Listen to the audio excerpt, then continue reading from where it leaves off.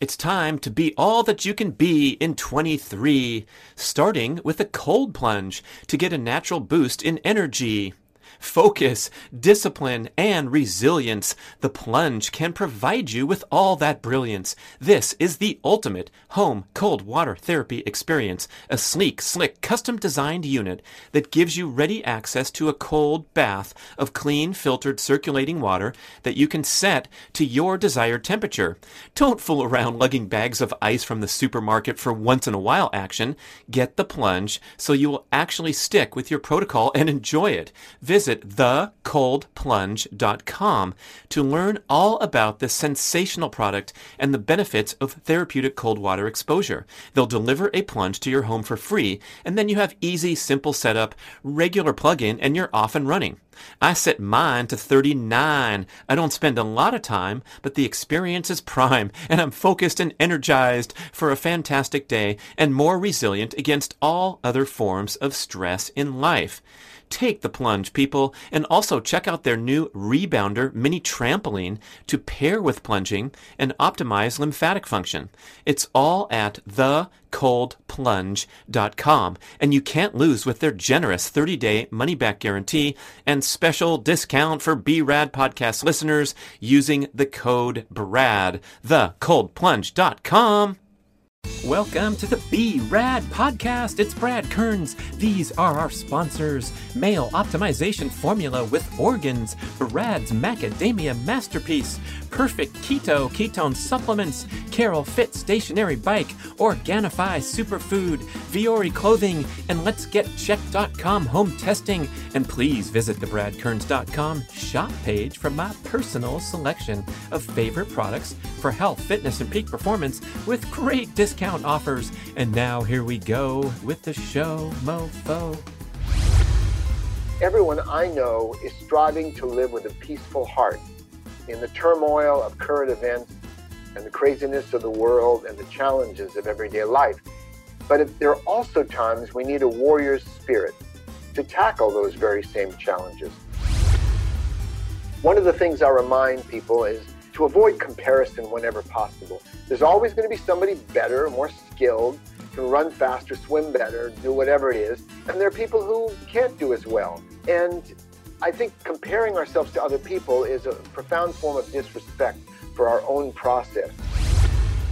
We have more control over what we do than what emotions or thoughts happen to arise in our awareness. Most of us assume we can learn to control the quality of our thoughts, or we can learn to control our emotions and have more positive emotions.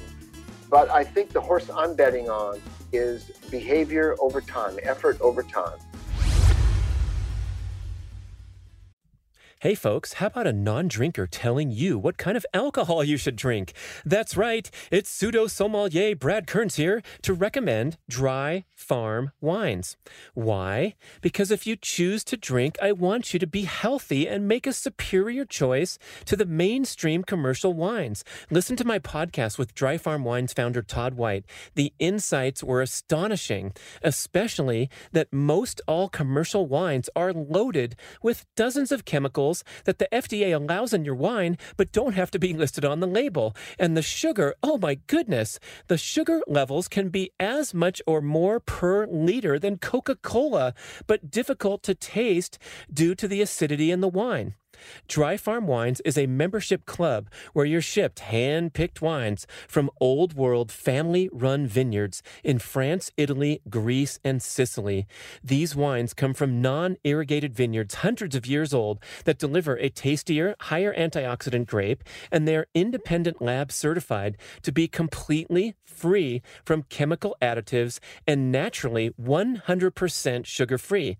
That's right, the sugar was allowed to ferment out instead of be arrested by chemical intervention in the name of pleasing the average consumer palate that has a sweet tooth.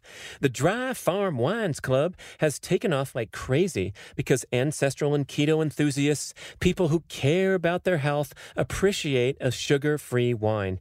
You'll enjoy the variety, the taste, and the pleasant sensation in the aftermath of burning through the alcohol buzz and going on with your life without a hangover.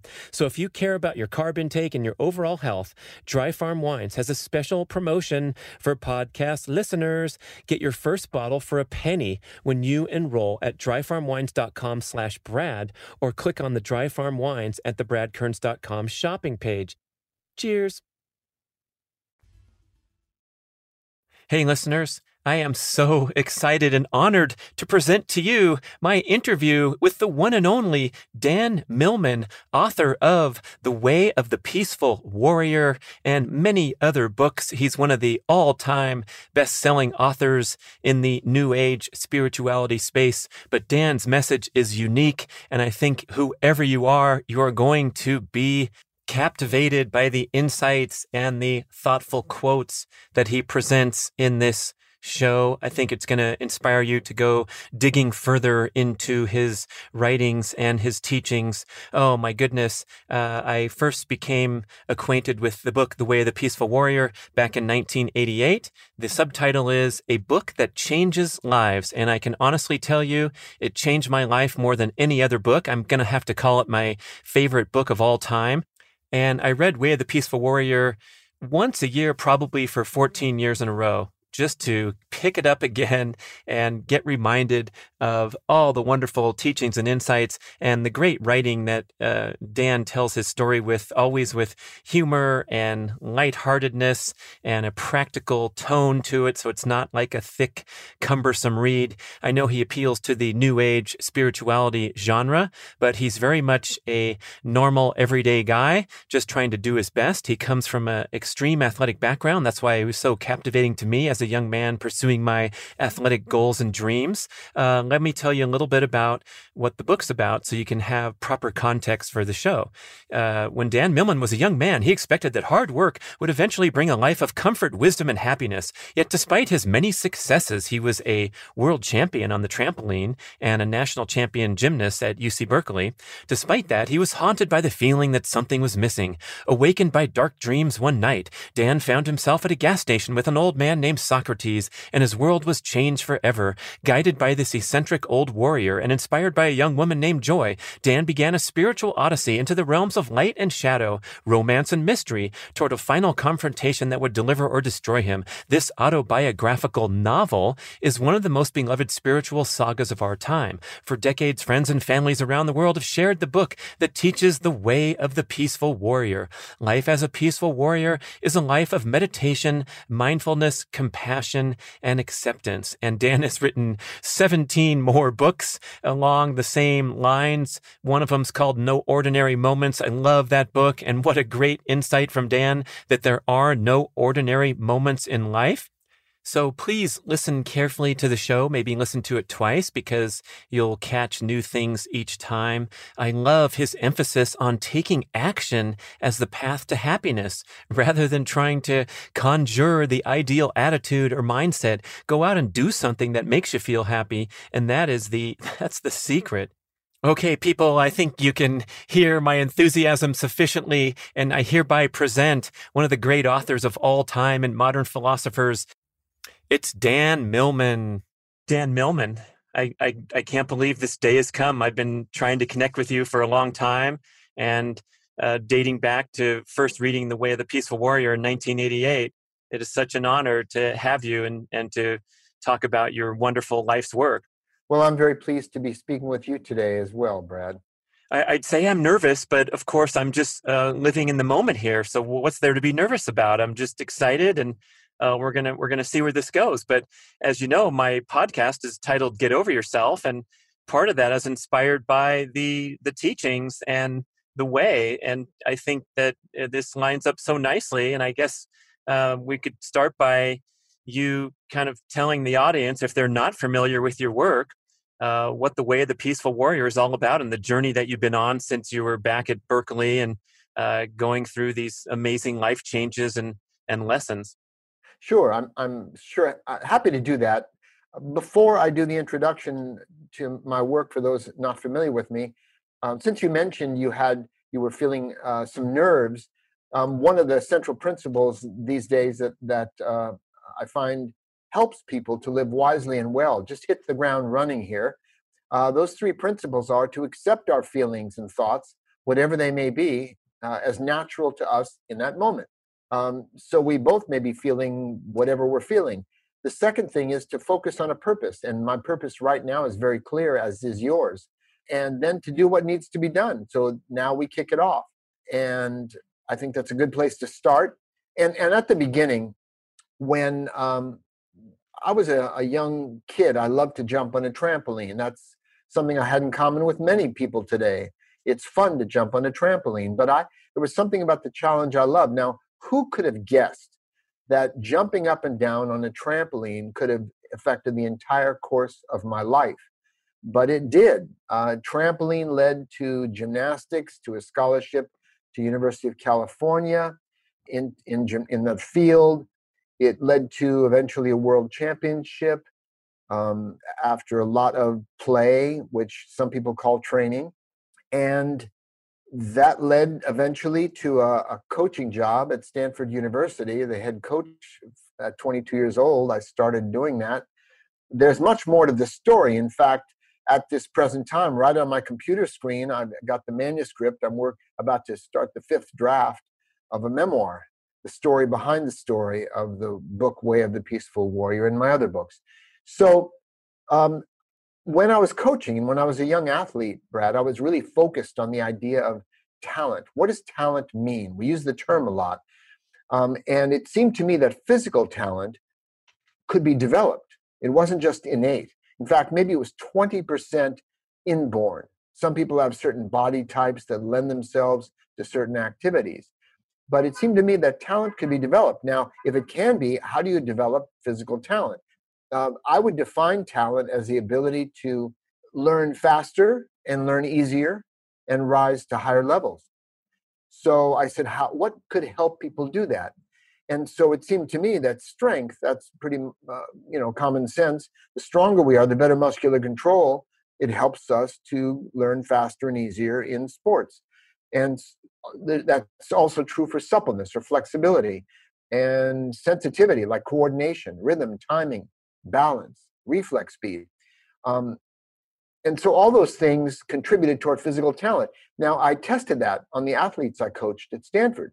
Instead of teaching them the skills of gymnastics, the first year, we focused on building that foundation of talent and all those qualities I mentioned. And there are various exercises to do that. So my theory did actually work in practice. In 3.5 years, our team went from the bottom of our conference to one of the top 3 teams in the United States. And I actually trained the top US Olympian as well. So that was all great, and I might still be coaching today. But there was a process of disillusion. I realized that being able to do somersaults and so on didn't really help me when I went out on a date, or when I got married, or when I had children, or when I dealt with financial challenges or career decisions, or the other issues we all meet in daily life. So that's when I started asking a bigger question, which is, how can we develop talent, not for sport necessarily, but talent for living? What are a set of life skills to enjoy and appreciate life's bigger picture? And that question sent me on a spiritual quest, which I do write about in the memoir. I'm not promoting that now because it won't even be out for a year, till the probably autumn of 2021. But I am going into some depth. And it led to an approach to living after working with some significant mentors in my life, role models and spiritual mentors. It led to an approach I call the Way of the Peaceful Warrior. And rather than my doing a monologue, I could give you a chance to say, well, gee, Dan, what is a peaceful warrior? But that's usually what follows. And I should define my terms. The peaceful warrior describes you, me, all of us. Because everyone I know is striving to live with a peaceful heart in the turmoil of current events and the craziness of the world and the challenges of everyday life. But there are also times we need a warrior's spirit to tackle those very same challenges. So that's what a peaceful warrior is, someone who strives to live with a peaceful heart and a warrior spirit. And again, it's about all of us. And that's what brings me to, 40 years of teaching around the world, 32 countries and so on. for these past 40 years. And that's brings us up pretty much to the present. Yeah, it's the term is beautiful because it's seemingly a dichotomy, but as you learn from getting into your books and your teachings, it's certainly possible to blend those two seemingly disparate dispositions together, and that in fact is probably the ideal way to take on these challenges and always strive for that balance, which I think we more than ever today have forgotten. And we probably need this type of teachings, now that we're in this age of massive consumerism and the hype of social media and the FOMO, the fear of missing out, epidemic disease state, all the divisiveness, all these things that we seem to have gotten away from, kind of that. I think you described that we all want to live in that nice blissful state, but we get taken off track so easily. Well, I once asked one of my mentors, how can I develop and cultivate a peaceful mind? And he said, if your house happens to be on fire, you probably don't really want to have a peaceful mind in that moment. He said, maybe it's more important to have a flexible mind that can adapt to the circumstances that arise. So it's not about a blissful state. In fact, what I teach these days, how it's evolved over a considerable time, is that it's not so much about the whole spiritual idea of somehow fixing our insides and having a blissful inner peace and inner state, or having the right emotions or positive thoughts in order to function well in daily life. If we look at our lives realistically, we'll see what brought us to this present moment are the way we've behaved, the actions we've taken. So it's not so much as an inside-out operation that many people assume spirituality is about. It's more about outside in. It's like behaving in the way that we think an enlightened, loving, kind, courageous person might behave, and doing that. So it's really about all of us becoming great actors. Now, some people say fake it till you make it, but it's not faking it. It's not faking it any more than somebody who is afraid but needs to rescue a child who's wandered out into traffic, and they run out into traffic to grab the child and save them. They might be terrified, but they're behaving with courage. And in fact, we can only show courage when we're afraid. So, Cus D'Amato, a boxing coach, once said, heroes and cowards feel exactly the same fear. They just behave, they just respond differently. So my teaching today is really about what we do and what the choices we make and our behavior moment to moment. Now, look, I fail all the time. I still get ticked off and act like an idiot sometimes, ask my wife or my daughters. But I'm practicing sincerely, and that's all I could ask of anyone. Right. And I guess the actions supersede whatever's going on in your mind, even if you're trying to cultivate a peaceful heart and meditating an hour every day. And I think that's kind of where your teachings diverge from the stuff that a lot of people just kind of discount, where they're not into that spiritual path. They just want to get their work done and, get through the busy day. But I like how you describe, every moment that we have as an opportunity to engage in a form of meditation. There are no ordinary moments, the title of one of your greatest books. And that part appeals so much to me. I think I connected when I first picked up your book because I was a young athlete obsessed with success and trying to, achieve happiness through succeeding and attaching my self-esteem to everything I did. And then realizing that, there's a way to just take a deep breath, relax, and maybe pursue all these challenging goals and do take action and have a productive life, but with sort of a different disposition than we've been programmed to with, modern culture. I want to tell you about wildhealth.com. They're an online provider of comprehensive precision medicine and health consultation services.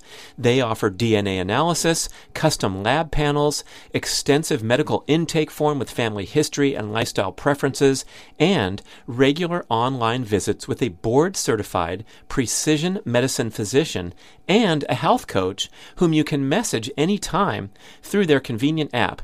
Wild Health evaluates your data to determine what you need for nutrition, exercise, sleep, and supplements, and you can experiment, consult, and retest to get everything dialed in. You'll get a cutting-edge epigenetic test of DNA methylation to calculate your all-important biological age and have fun lowering your age over time instead of following the mainstream path to accelerated aging. It's time to strive for awesome instead of just normal.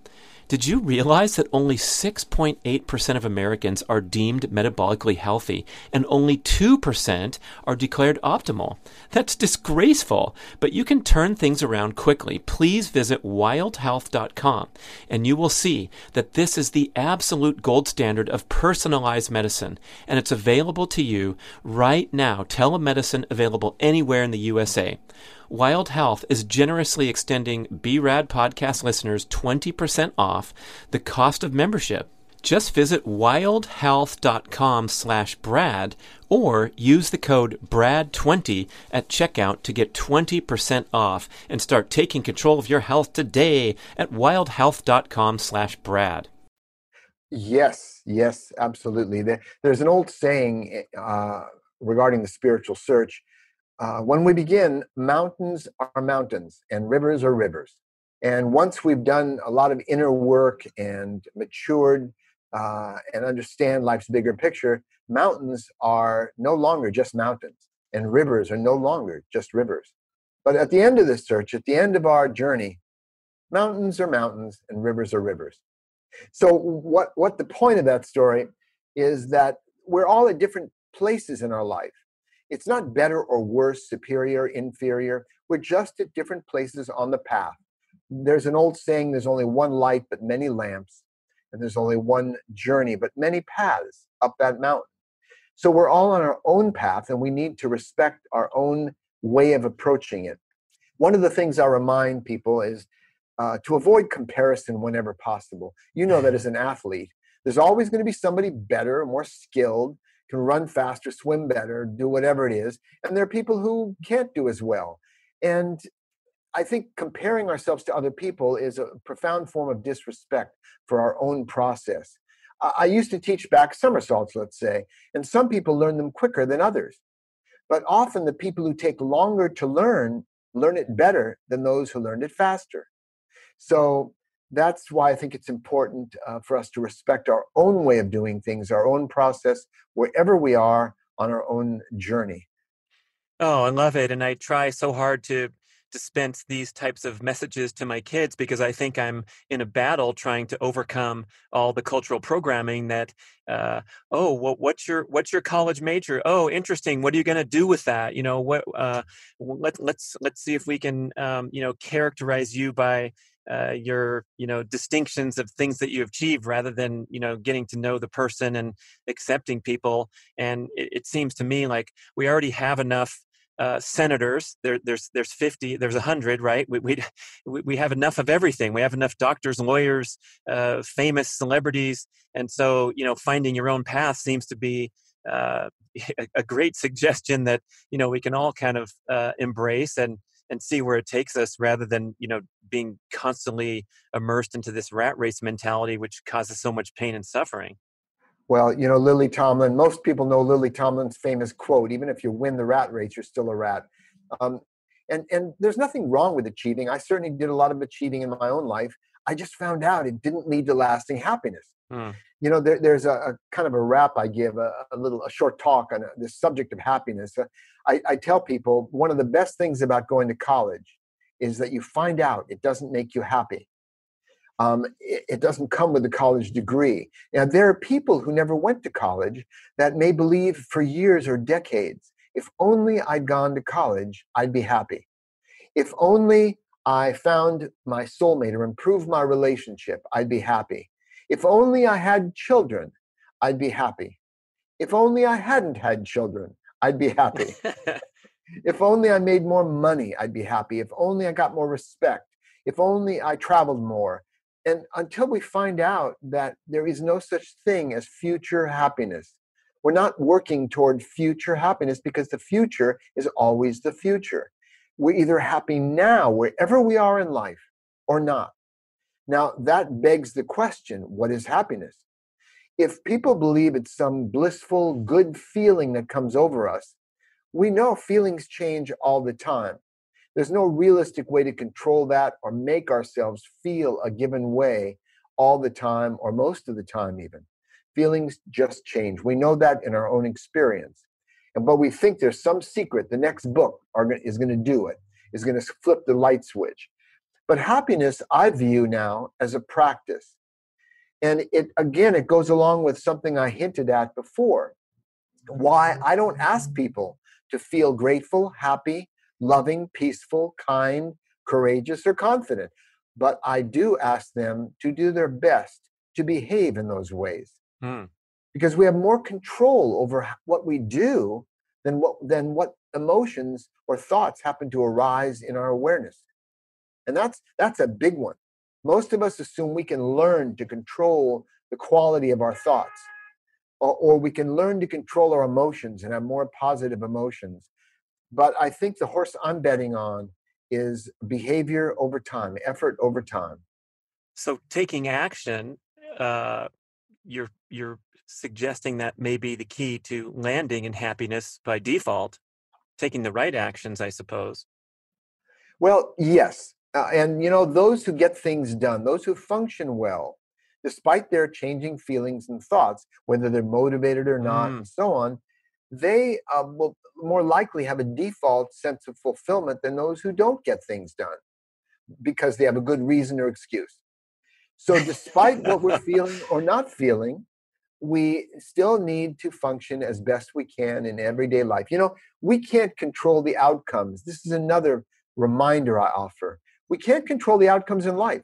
That's why I tell people, don't strive for success. That's not in our control. Strive for excellence, because excellence is in our control. Whether we're athletes, whether we're in the business world, as a parent, it's tougher as a parent. The criteria are very muddled in terms of what it means to be a good parent. But the point is, we can't control the outcomes, but we can control our efforts. And by making a good effort over time, whether we're discouraged, whether we're confident or not, by making a good effort over time, we're more likely to achieve the outcomes we'd like than not making the effort. A quick story, Brad. It's a true story. When I turned 50, I did an all-night hike. I started at 11 p.m. and hiked through the woods, the mountains near the coast when I lived in Northern California. Now I'm in Brooklyn, New York. So that was really interesting. I lost the trail in the middle of the night, about 2 a.m. Where's the trail? I backtracked, found it again, and got back on the path. Just kind of a metaphor of life, And that was a good experience for my 50th. But then my 60th came around. And it was like, what am I going to do? And then I realized, you know what? I've always wanted to learn to ride a unicycle. So a friend of mine loaned me his unicycle, and he suggested that I try it out on the tennis court. There was a big double tennis court in a park near our house. And also I could get a death grip on the chain link fence. I was trying to stay up on top of the unicycle. Now, anybody who's ever tried to ride one of those, it's very humbling. You get up on it and it goes whoop out from under you. Get it up on it again, whoop out from under you. So to make the story short, after the first week, I could careen forward for about 6 pedals. The second week, I came back every single day. I wanted to quit a lot, but I kept coming back. And by the end of the second week, I did 12 pedals careening forward. That was exciting. By the end of the third week, I could do figure eights on the unicycle around the tennis court. Something clicked and I had it. However, the point of this story is I learned 2 valuable things from that experience. One, everything is difficult or even impossible until it becomes easy. So it may feel impossible, and believe me, unicycle does feel pretty impossible when you first start. And the second thing I learned was even more interesting, and I think you've probably experienced this yourself, Brad, as a former athlete, is I had certain days, a couple of critical days during those 3 weeks of practice that I was worse than I was 2 days before that or 3 days before. Suddenly everything fell apart. My mind was confused. My body was confused. But then I noticed that after those so-called bad days, I had a breakthrough and I made a big jump in learning. And I believe what was going on in terms of the neuropsychology and all that was that it was the information, the skill was going from my front brain, thinking about it, my prefrontal lobes, to the back brain, my instinctive brain of movement. It went into the subconscious or the body knowledge. And that's why the confusion. But that's when the learning was really happening. So the moral of that is someone can have a critical day in a relationship. It seems to be falling apart and it's a crisis. But if they persist through it, they can break through to different levels of intimacy and different levels of self-knowledge. So that's another thing I learned from riding the unicycle. Riding a unicycle isn't a life skill we necessarily need to use a lot. But as a metaphor for how to live, I think it was a really good experience. And I suppose each day when you went home from the tennis courts, you probably had a sense of satisfaction that you did make the effort and strive for excellence, even though you ate it a few times, or didn't have a quantifiable improvement from the previous day's practice, and all those difficult mindsets to attain uh, without the proper training and repetition of looking at your commitment and what your ultimate goal is. Yeah, I would agree with that. But the other key to this is that I had no idea whether I'd actually succeed. Hmm. Just like in life, it's a familiar saying many of us have heard, that we're like cars. Each of us is like a car driving through the night. We can only see as far as our headlight beam, but in that way, we can make the whole journey. So I did not know whether I'd actually learn to ride a unicycle. It sure didn't feel like it most of that time. uh, and our lives are like that. Will I graduate from college? Will I succeed at this job? Will this relationship work out? We never know. But by making that effort over time, now that doesn't sound like deep spiritual wisdom, does it? But it's very practical. And Yeah. you mentioned No Ordinary Moments before. It's the title of one of my books. Um, it's a guide, a peaceful warrior's guide to daily life. It's been around quite a while and still out there. And this is a story about me and the man I called Socrates, my old mentor, in Way of the Peaceful Warrior. Um, that old gas station attendant, played by Nick Nolte in the movie version of the book. uh, Forever associated with Nick Nolte. exactly, it will be, I guess, for those who are movie buffs. Um, well, we were in the gymnasium one day, and he just him and just me, and he was watching me, and I was recovering from that shattered leg, and um, I did a dismount off the high bar, something like full twisting double somersault. And I stuck my landing, which is a good thing. Most people know what that means. Landed without moving, and I figured, hey, let's quit on a high point. So figured workout was over, and I ripped off my sweatshirt, threw it in my workout bag, and then we were walking down the hall. And he turned to me and said, Dan, that last move you did was really sloppy. And I said, what are you talking about, Sock? That was the best dismount I did in weeks, in memory. And he said, oh, I wasn't talking about the dismount. I was talking about the way you took off your sweatshirt, put it in your bag. And he was reminding me that I was treating one moment as special, the high bar dismount, Hmm. another moment as ordinary. And that's when he reminded me, once again, there are no ordinary moments. We only treat them as such. But this moment won't pass again. So, and there was a line I actually got into the movie at the last minute before they did the shooting. He followed that comment up with, Dan, the difference between us is that you practice gymnastics. I practice everything. Now, what did he mean by that? Is it like some never-ending self-improvement program? Yes and no. Most of us do things. We do the laundry, we do our work at our job, we do homework, we do the dish, we do all those things. But when we practice something, it's different from doing. Practicing is doing with the commitment to refine or improve what we're doing. How many of us practice our signature today? How many of us practice walking when we're going down the street, or practice breathing? How many of us practice eating or speaking? George Bernard Shaw once said, he was an orator as well as being a playwright and so on. And he said, I learned to speak as I learned to skate or cycle by doggedly making a fool of myself until I got used to it.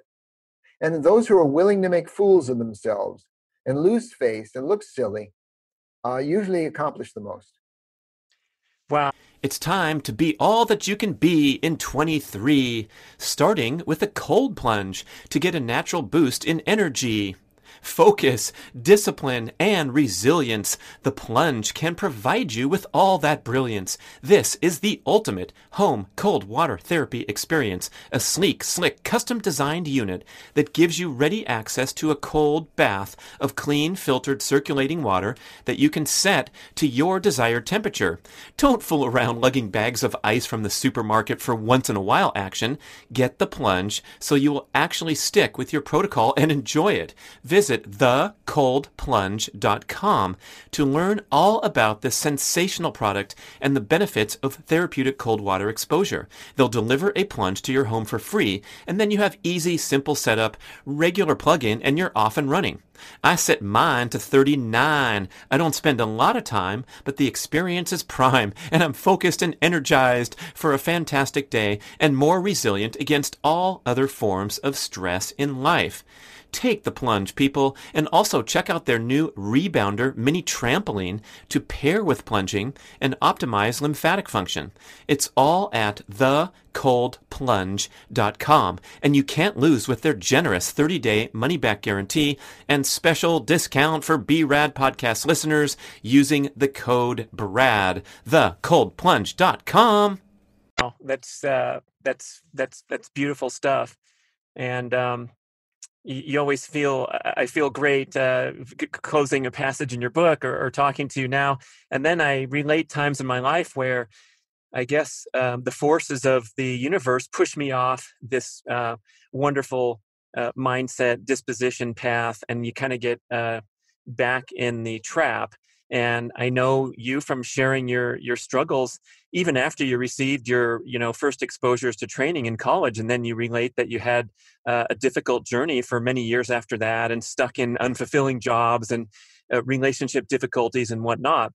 And I think we can all relate to our best selves and our best mindset, and then you have days where you go home from the tennis courts cursing that you can't get better at the pace you wish with your unicycle skills, or whatever it is that we're measuring and judging ourselves for. And I'm wondering if you still have difficulty recalibrating at times, and what are some tips to kind of re-engage with the training and the things that you're convinced are wonderful and helpful and promoting of happiness, but you're not acting like that person at present. Well, when I mentioned maybe it's not a good idea to compare ourselves to other people, it's also not a good idea to compare ourselves to ourselves. Some people say, well, I don't really compete with other people. I just compete against myself. And I'm trying to picture what that means. Is their arm competing against their leg? How do we compete against ourselves? What they're really saying is, I want to improve. And that's wonderful. I think we naturally evolve and grow with practice. Anything we practice over time, we're going to eventually do with more skill if we do it consciously with that intention. So it's not about comparing ourselves to our best self. Young sometimes come up to me and say, Dan, I'm doing pretty well, but I haven't reached my 100%. I want to do 100%. I want to do my best effort, become my best self, reach my potential. And sometimes I'll answer, gee, maybe you already did yesterday. Maybe that was your best, that was your highest potential. Now the rest of the time you can coast and you can just enjoy life. It's recess. It's just the idea, this thing of whatever we do is not quite there, not quite 100%. To me, it's a bit crazy making. I think one of the key lessons of life that it took me a long time to learn is not just to respect the process of other people, but also to respect our own process and to trust that process of life unfolding. We're not all destined to make the Olympic team. We're not all destined to become a CEO of a massive, company. People have different karma, let's say, different destiny paths.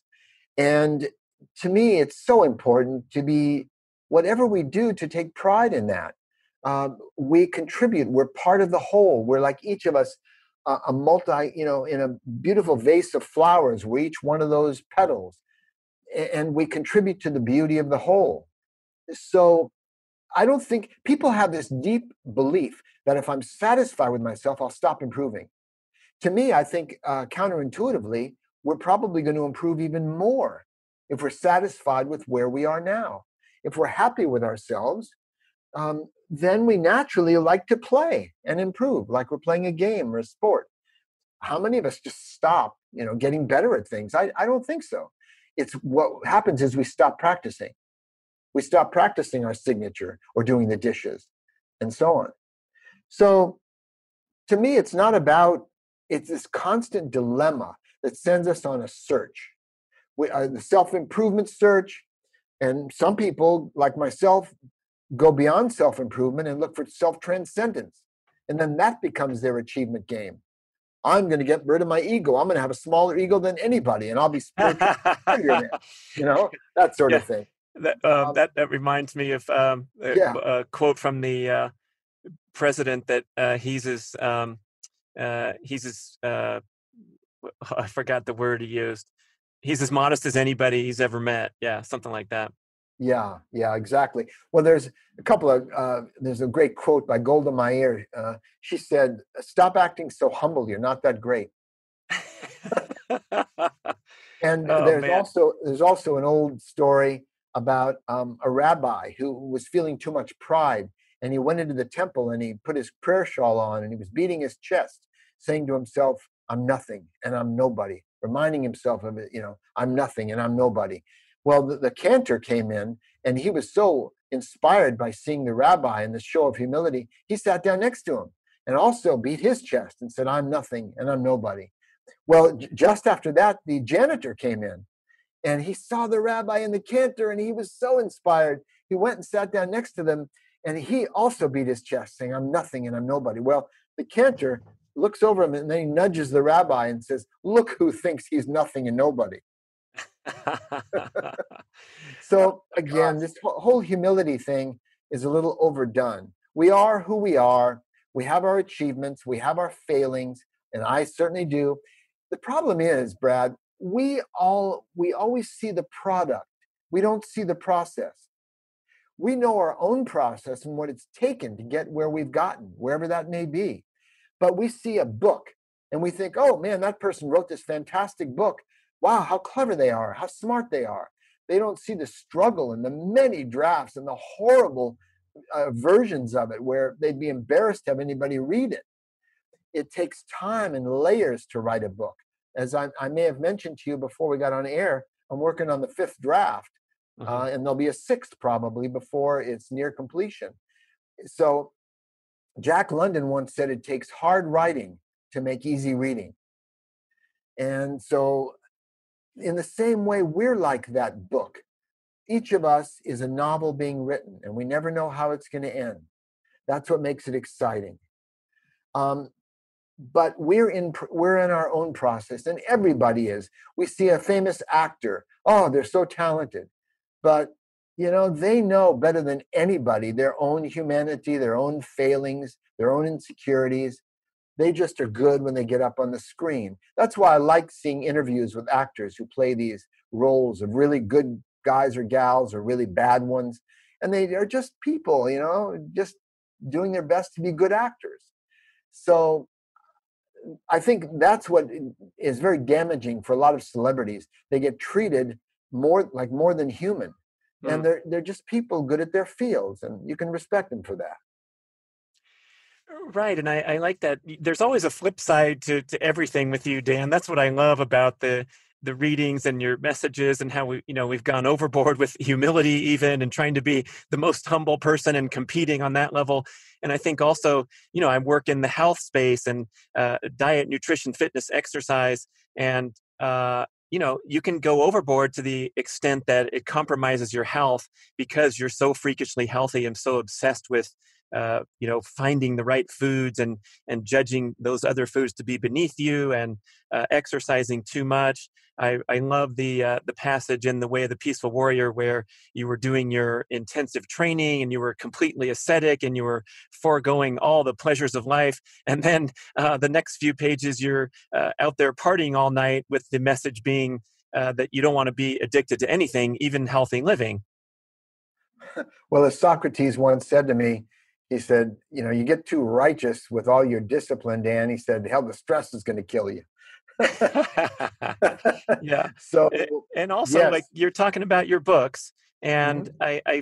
I feel, you relate the struggle and how difficult it is to present, the final product.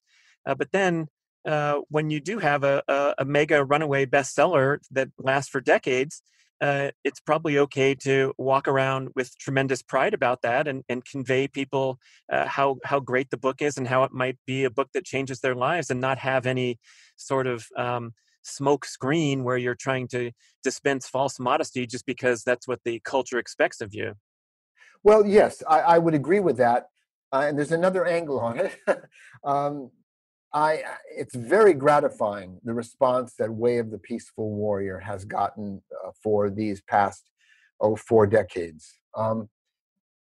At the same time, it's not because I'm so smart and clever, because if I were, every one of my books would be at the same level. And they're not. They varied. I mean, they're all in print. People seem to like them all, but they didn't hit big like Peaceful Warrior. So sometimes a book just happens to come at the right time. It captures the zeitgeist, let's say, and many people relate to it.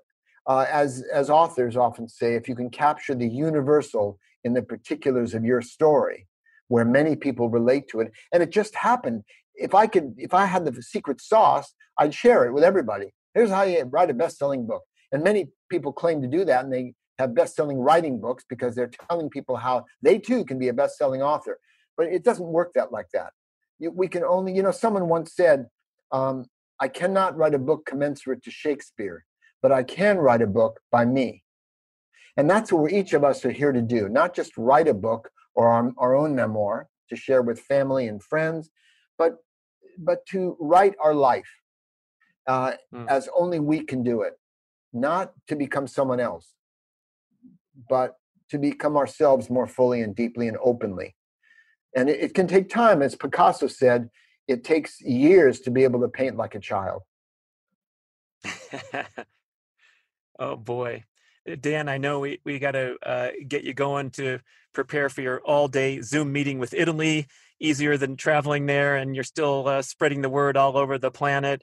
But maybe you can give us some parting messages about how we can connect with you and all that. I appreciate your time so much. Oh, listen, I appreciate your inviting me on, Brad. The best way to connect with me, and if anybody's curious about my work, is to go to the website, old-fashioned as it may be. And people can follow me on Facebook, and I share some favorite quotations a couple times a week with people on Facebook or Twitter. But my website is peacefulwarrior.com. And the first thing people will see is a life purpose calculator. It's free. And someone can click on that, put in their date of birth, and they might be surprised at a taste, a sample of information about their life path. And there's much more to it, but that gives them a sample. And that's right there on the splash page, and a favorite quote for the month. But there are many other things about my books, audio programs, online courses, the Peaceful Warrior 4-minute workout, that sort of thing. So I do appreciate your asking. And if anybody's curious, peacefulwarrior.com. Dan Millman, everyone. Thanks for listening. Thank you so much, Dan. Have a great day. Oh, you too, Brad. It's time to be all that you can be in 23, starting with a cold plunge to get a natural boost in energy. focus, discipline, and resilience. The Plunge can provide you with all that brilliance. This is the ultimate home cold water therapy experience, a sleek, slick, custom-designed unit that gives you ready access to a cold bath of clean, filtered, circulating water that you can set to your desired temperature. Don't fool around lugging bags of ice from the supermarket for once-in-a-while action. Get the Plunge so you will actually stick with your protocol and enjoy it. Visit thecoldplunge.com to learn all about this sensational product and the benefits of therapeutic cold water exposure. They'll deliver a plunge to your home for free, and then you have easy, simple setup, regular plug-in, and you're off and running. I set mine to 39. I don't spend a lot of time, but the experience is prime, and I'm focused and energized for a fantastic day and more resilient against all other forms of stress in life.